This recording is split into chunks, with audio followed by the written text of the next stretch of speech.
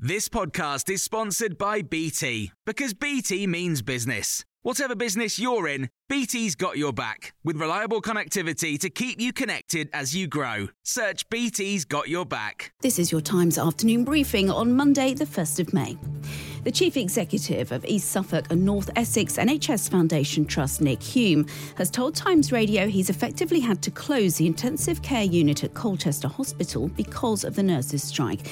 They've walked out for 28 hours in their fight for more money. Staff were asked to go in by their union and the trust, but some refused, even though there was an exemption for the ICU in place. Mr. Hume was asked how he felt about that. I absolutely accept and respect people's right to strike. There's clearly a lot of anger towards the pay and conditions that nurses have at the moment. And then I have to make the contingency plans, which we were able to do because all ITU services work as part of a network. So we were supported right across the east of England by moving some patients out and then effectively closing our ITU for the period of the strike. Oné Kassab is Unite's national lead officer and told us the government is stonewalling over pay rises. When politicians talk about we can't afford to pay NHS workers a pay rise that meets the cost of living crisis, that is a political choice that he is choosing to make. We can make political choices that mean that the money can be found. JP Morgan is taking over US bank First Republic following its collapse. It's the third US banking failure in quick succession after Silicon Bank and Signature Bank of New York.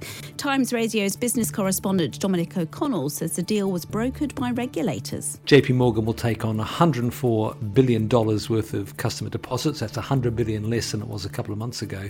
Such has been the flight of assets away from First Republic.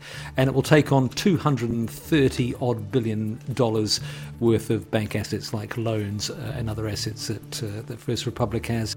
Donald Trump is visiting Scotland today and opening a spectacular second golf course at the Menny Estate in the northeast. The US former president is also visiting his course in Doonbeg on Ireland's west coast. John Boothman is the Sunday Times political correspondent in Scotland and says this will be a very different visit to the last time he was here as president in 2018. What I remember from the time is the huge security operation that was mounted by Police Scotland. It cost, I think, north of £3.5 million, and there were protests, certainly protests round about the course at Turnberry when he was there, which is quite difficult, as you might imagine, to police. I'm not expecting protests of that nature.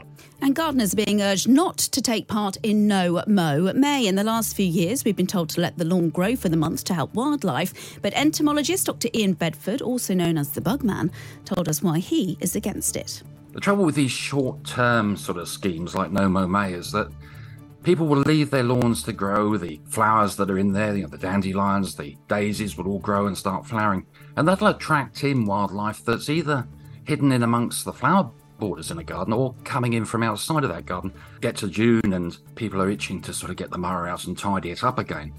And all the wildlife that is in there then gets chopped up in the mower.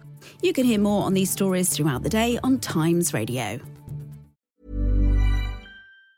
Planning for your next trip? Elevate your travel style with Quince. Quince has all the jet-setting essentials you'll want for your next getaway, like European linen, premium luggage options, buttery soft Italian leather bags, and so much more. And it's all priced at 50 to 80% less than similar brands. Plus, Quince only works with factories that use safe and ethical manufacturing practices. Pack your bags with high-quality essentials you'll be wearing for vacations to come with Quince. Go to quince.com/trip for free shipping and 365-day returns.